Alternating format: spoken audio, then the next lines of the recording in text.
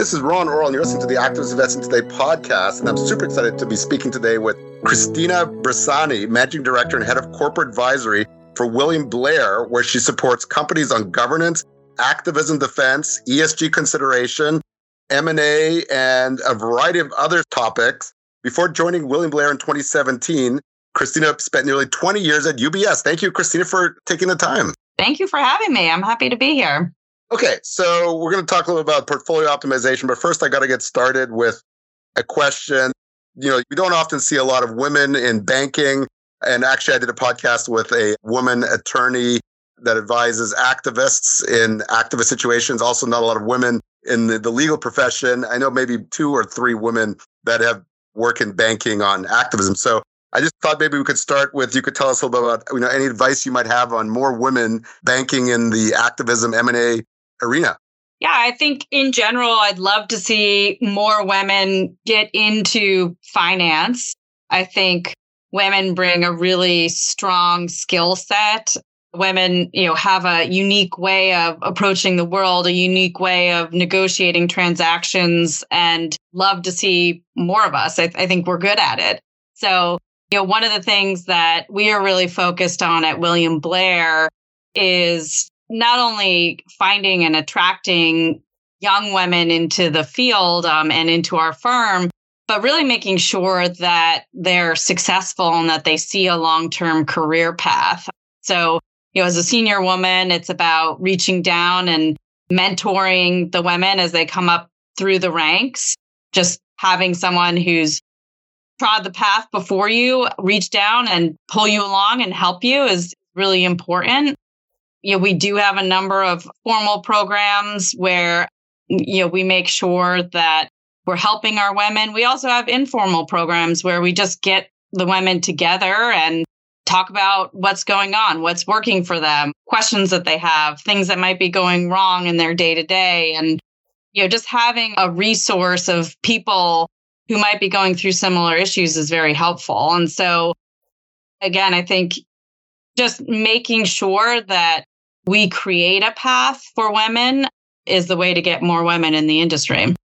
That is fascinating. And I have to also note that I have interviewed a couple of the very few women activist hedge fund managers out there that run their own shop, and activism, another place where it seems to be also very male-dominated sector. So women seem to be moving up with the activist hedge funds, in banking, and in the legal profession related to activism. So, but I wanted to get into a little about a white paper you wrote not too long ago that I thought was quite interesting. And it looked at the term portfolio optimization. I was actually just on the phone with a sell-side analyst, and he had used the word optimization in a note, and he was kind of quibbling over whether that divestiture. I think he was a little bit afraid of mentioning in a sell-side note that he thinks that the company will start divesting assets because, I don't know, maybe he wants to maintain a good relationship with the management or something like that. But you talk about portfolio optimization and ESG and activism and other topics in this note.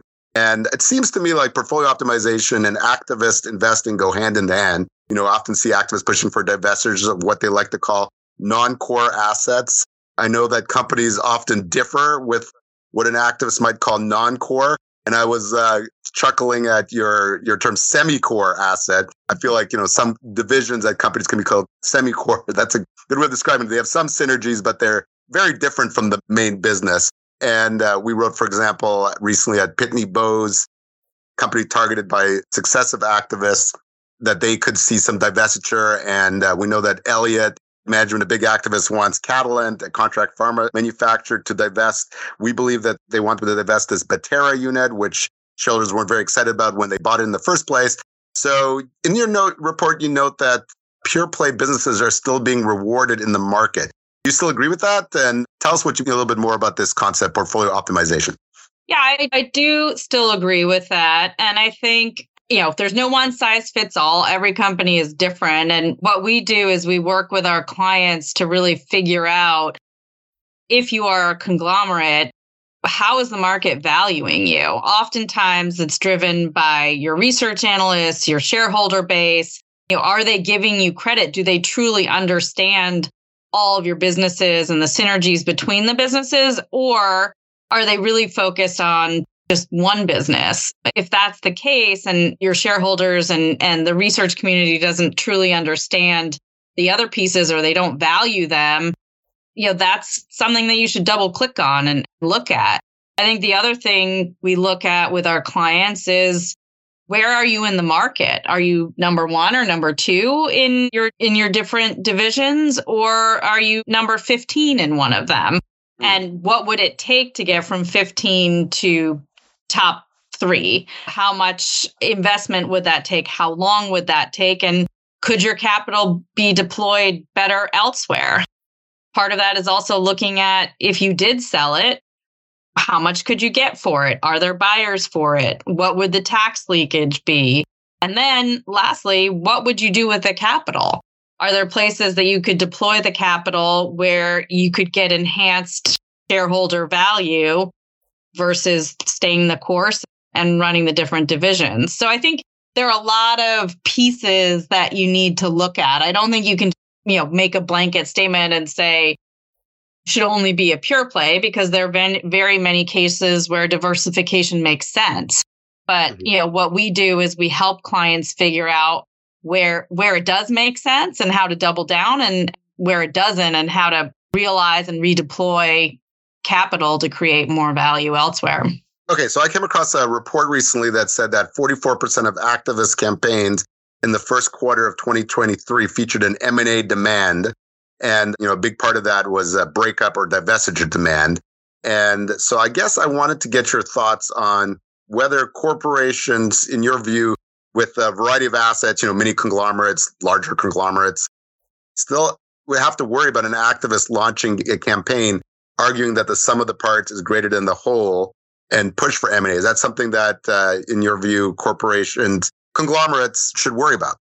Well, I think it's something that everyone needs to consistently evaluate themselves on. They need to look in the mirror and say, do my sum of the parts create more value than the whole?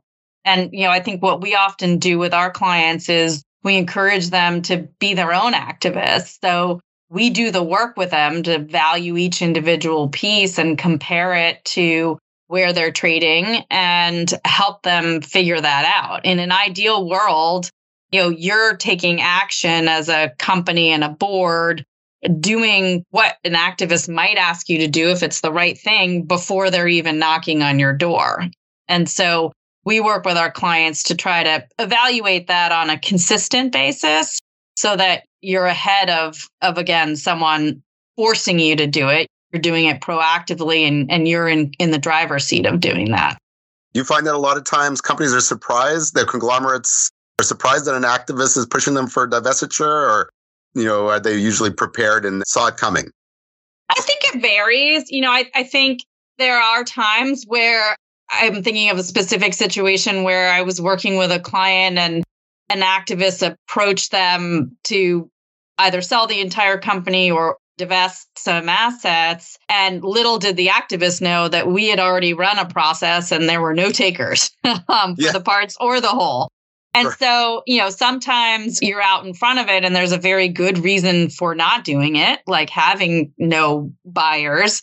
In other cases, we have worked with companies where they pick up the phone and call us and they say, I've got an activist and this is what they're asking me. Can you help? So it really kind of runs the gamut. I would always much rather be on the forefront of that and doing it ahead of time. We like to work with our clients just on an ongoing basis and make sure that we're doing that annually. Ideally, you're working with the management team on a normal basis and you're presenting to the board annually about what all the options are. And it's, should we stay the course? Should we do acquisitions? Should we do divestitures? Should we buy something big, do a merger? We're kind of always looking at all of the alternatives to make sure that the company's doing what they should be doing to create value.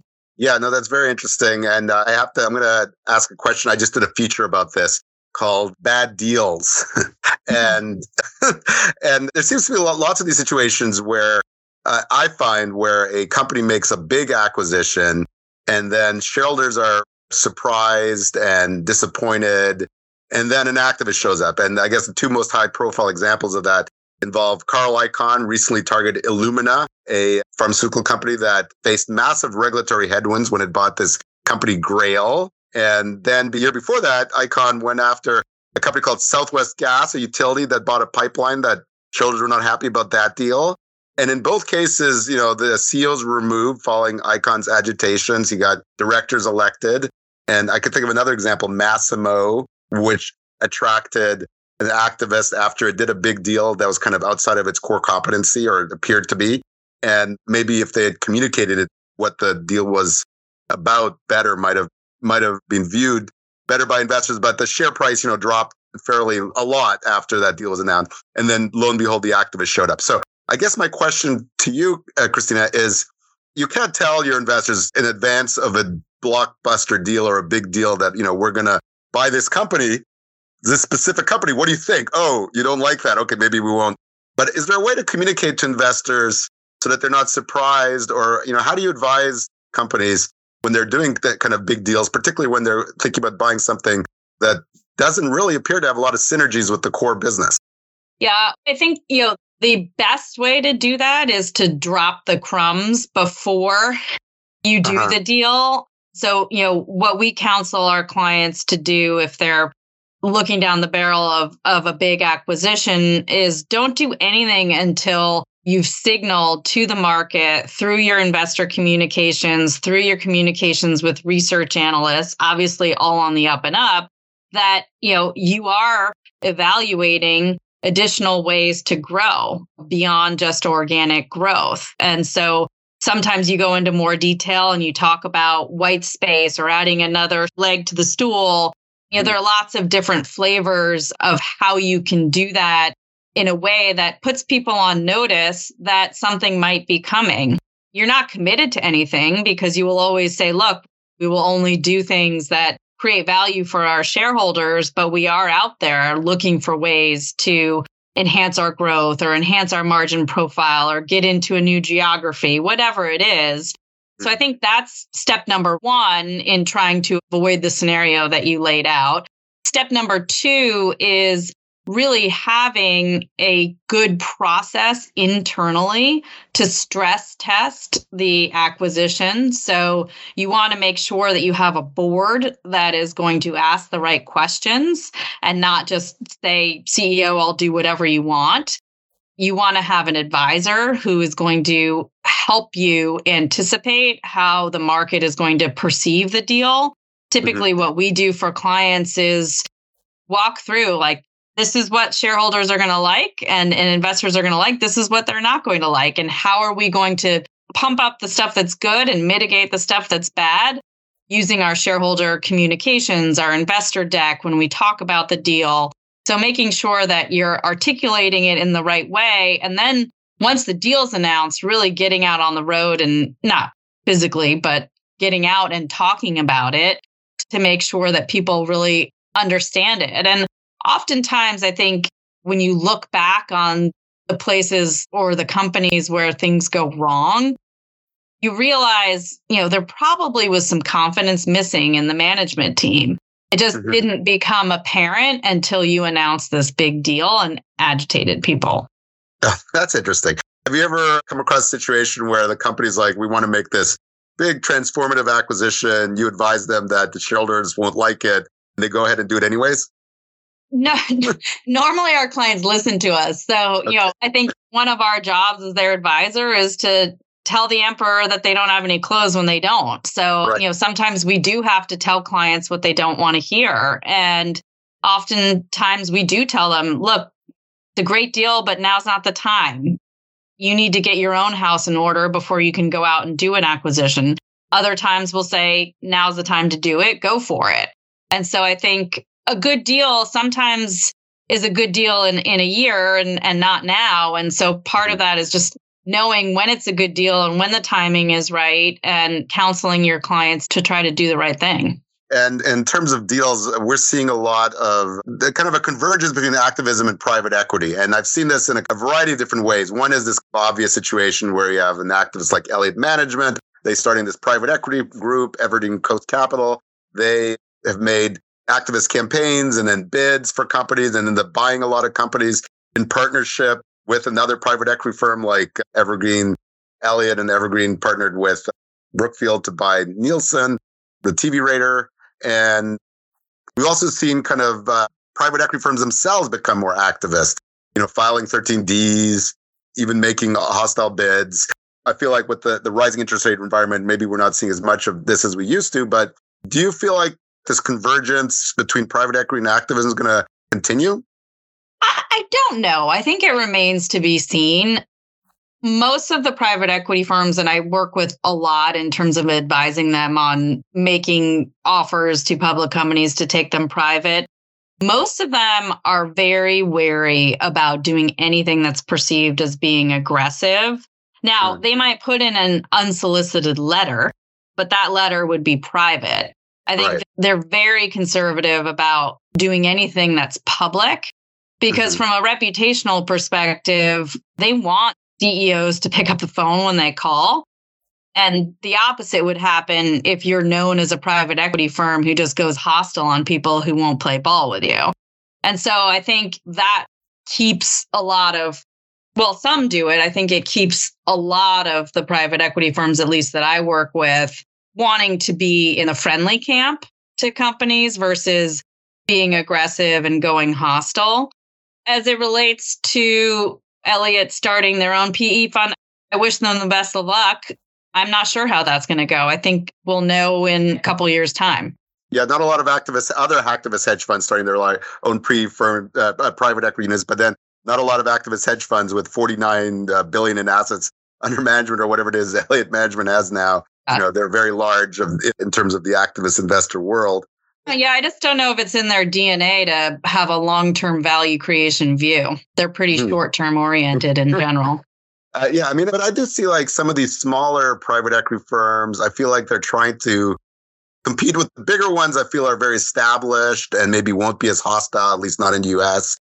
And some of these smaller ones, they buy large stakes in companies. They file a 13D. In some cases, I've seen hostile bids and even director contests. I feel like they're trying to, there's certain companies they really want to buy. And if they're not able to buy it, then at least they make some money on the share price going up when somebody else buys it. So I don't know. You see that on the periphery, but there are definitely always kind of smaller private equity firms that I see in this. But you're right. I don't see that much of it lately in terms of hostile bids from private equity firms. In terms of strategic buyers, though, we have seen a lot of hostile bids. And hostile bids have continued. And so I guess, Christina, maybe you could tell us how should a company prepare that they could receive a hostile bid? Or, people, that's another thing, companies like non-core core. These are like sensitive terminologies. The hostile bidder would prefer to be called an unsolicited bidder. And, when does an unsolicited bidder become a hostile bidder? I suspect when they make a tender offer and do a director contest, go with their bid like Carl Icahn does on occasion. But I guess any bid from Carl Icahn would probably be considered hostile. But how do you prepare for that? And then also, I feel like there's a lot of scenarios where a company rejects a bid and then it becomes, maybe it's not a public bid, but it becomes public. And then an activist investor shows up because, you rejected this bid. You're never going to see that valuation. Shareholders are upset. I'm just going to try to get directions on the board. So do you see that scenario where activists show up after hostile bids? And then I guess, how do you prepare for a hostile bid or an unsolicited bid? Yeah. So I would say, the vast majority of the transactions that we see, sell-side transactions, start out with an unsolicited bid. Now, I don't view an unsolicited bid as a hostile bid. It's just a letter going in, and oftentimes there are conversations that lead up to that. And, the buyer expresses formal interest in exploring acquiring the company. I don't think that that's hostile at all. And that's how most deals have been starting in the recent past. In terms of being prepared, I think it's very similar to what we were talking about as it relates to being prepared for an activist. It's knowing what your value is using your long-term plan. So every company should be creating a long-term plan, running it by their board, having their advisor look at the value implications of that plan so that if you do get an unsolicited bid, you can very quickly understand, is that a bid I should entertain? Is that a bid I should outright say no to? Is that something I should negotiate? I think also understanding the buyer landscape is very important. So are there other buyers that I should be going out to? Or should I be negotiating just with this buyer? Every situation is different. I mean, I recently worked on a sell side and it was kicked off by an unsolicited proposal. We ended up not doing a process and doing a go shop. But the reason behind that was the company had a lot of dialogue with all of the potential buyers before they received this unsolicited proposal. And they were pretty confident that they weren't going to get any other bids and they might risk losing the bird in hand, if they tried to run a process prior to signing up the deal with the buyer who put in the unsolicited proposal. No, that's very interesting. But part of me wonders whether, a scenario like that, a activist could come along saying that the process wasn't the best process that they could have run, and they should have looked at other bids. Maybe the activist does not have the full picture. They just realized that there was no real, auction process that led to this deal. And I see so many situations where activists complain that the process leading up to the deal was not correct. And, the CEO wanted to keep their job. And that's why they accepted this deal and not this much better value deal where he or she would have lost their job. And I don't know, is there a concern there that an activist might show up? There always is. I mean, there's the activism concern, there's the litigation concern, and that's why we really work with our clients and outside counsel to make sure we are doing right by the shareholders and that we are uncovering all the stones, thinking through all the scenarios and really trying to get the best outcome for them. Because, again, just because you run a process doesn't necessarily mean you get the best outcome. And it's no one size fits all. Every company is different. Every buyer universe is different. And so you really need to look at the details of every situation and try to identify, how do we get to the best outcome for the shareholders here? That's what drives everything that we do. And I very, very seldomly have worked with CEOs who don't feel the same way. I know that there's probably a lot of noise out there in the press along the lines of what you said, where, just trying to keep their job. I really don't encounter that. I really, most of our conversations are all about, how do I create value for my shareholders? How do I do what's right and for them? So maybe I'm just fortunate in that I work with really great clients. Clients that are also prepared for the possibility of an activist foray, I suspect, as well. So we are out of time. And this has been the Activist Investing Today podcast with Ron Orrell. And I've been talking to Christina Bresani, a partner and chief of investment bank, William Blair's active advisory practice. Thank you, Christina, for taking the time. Thank you so much for having me. This was fun.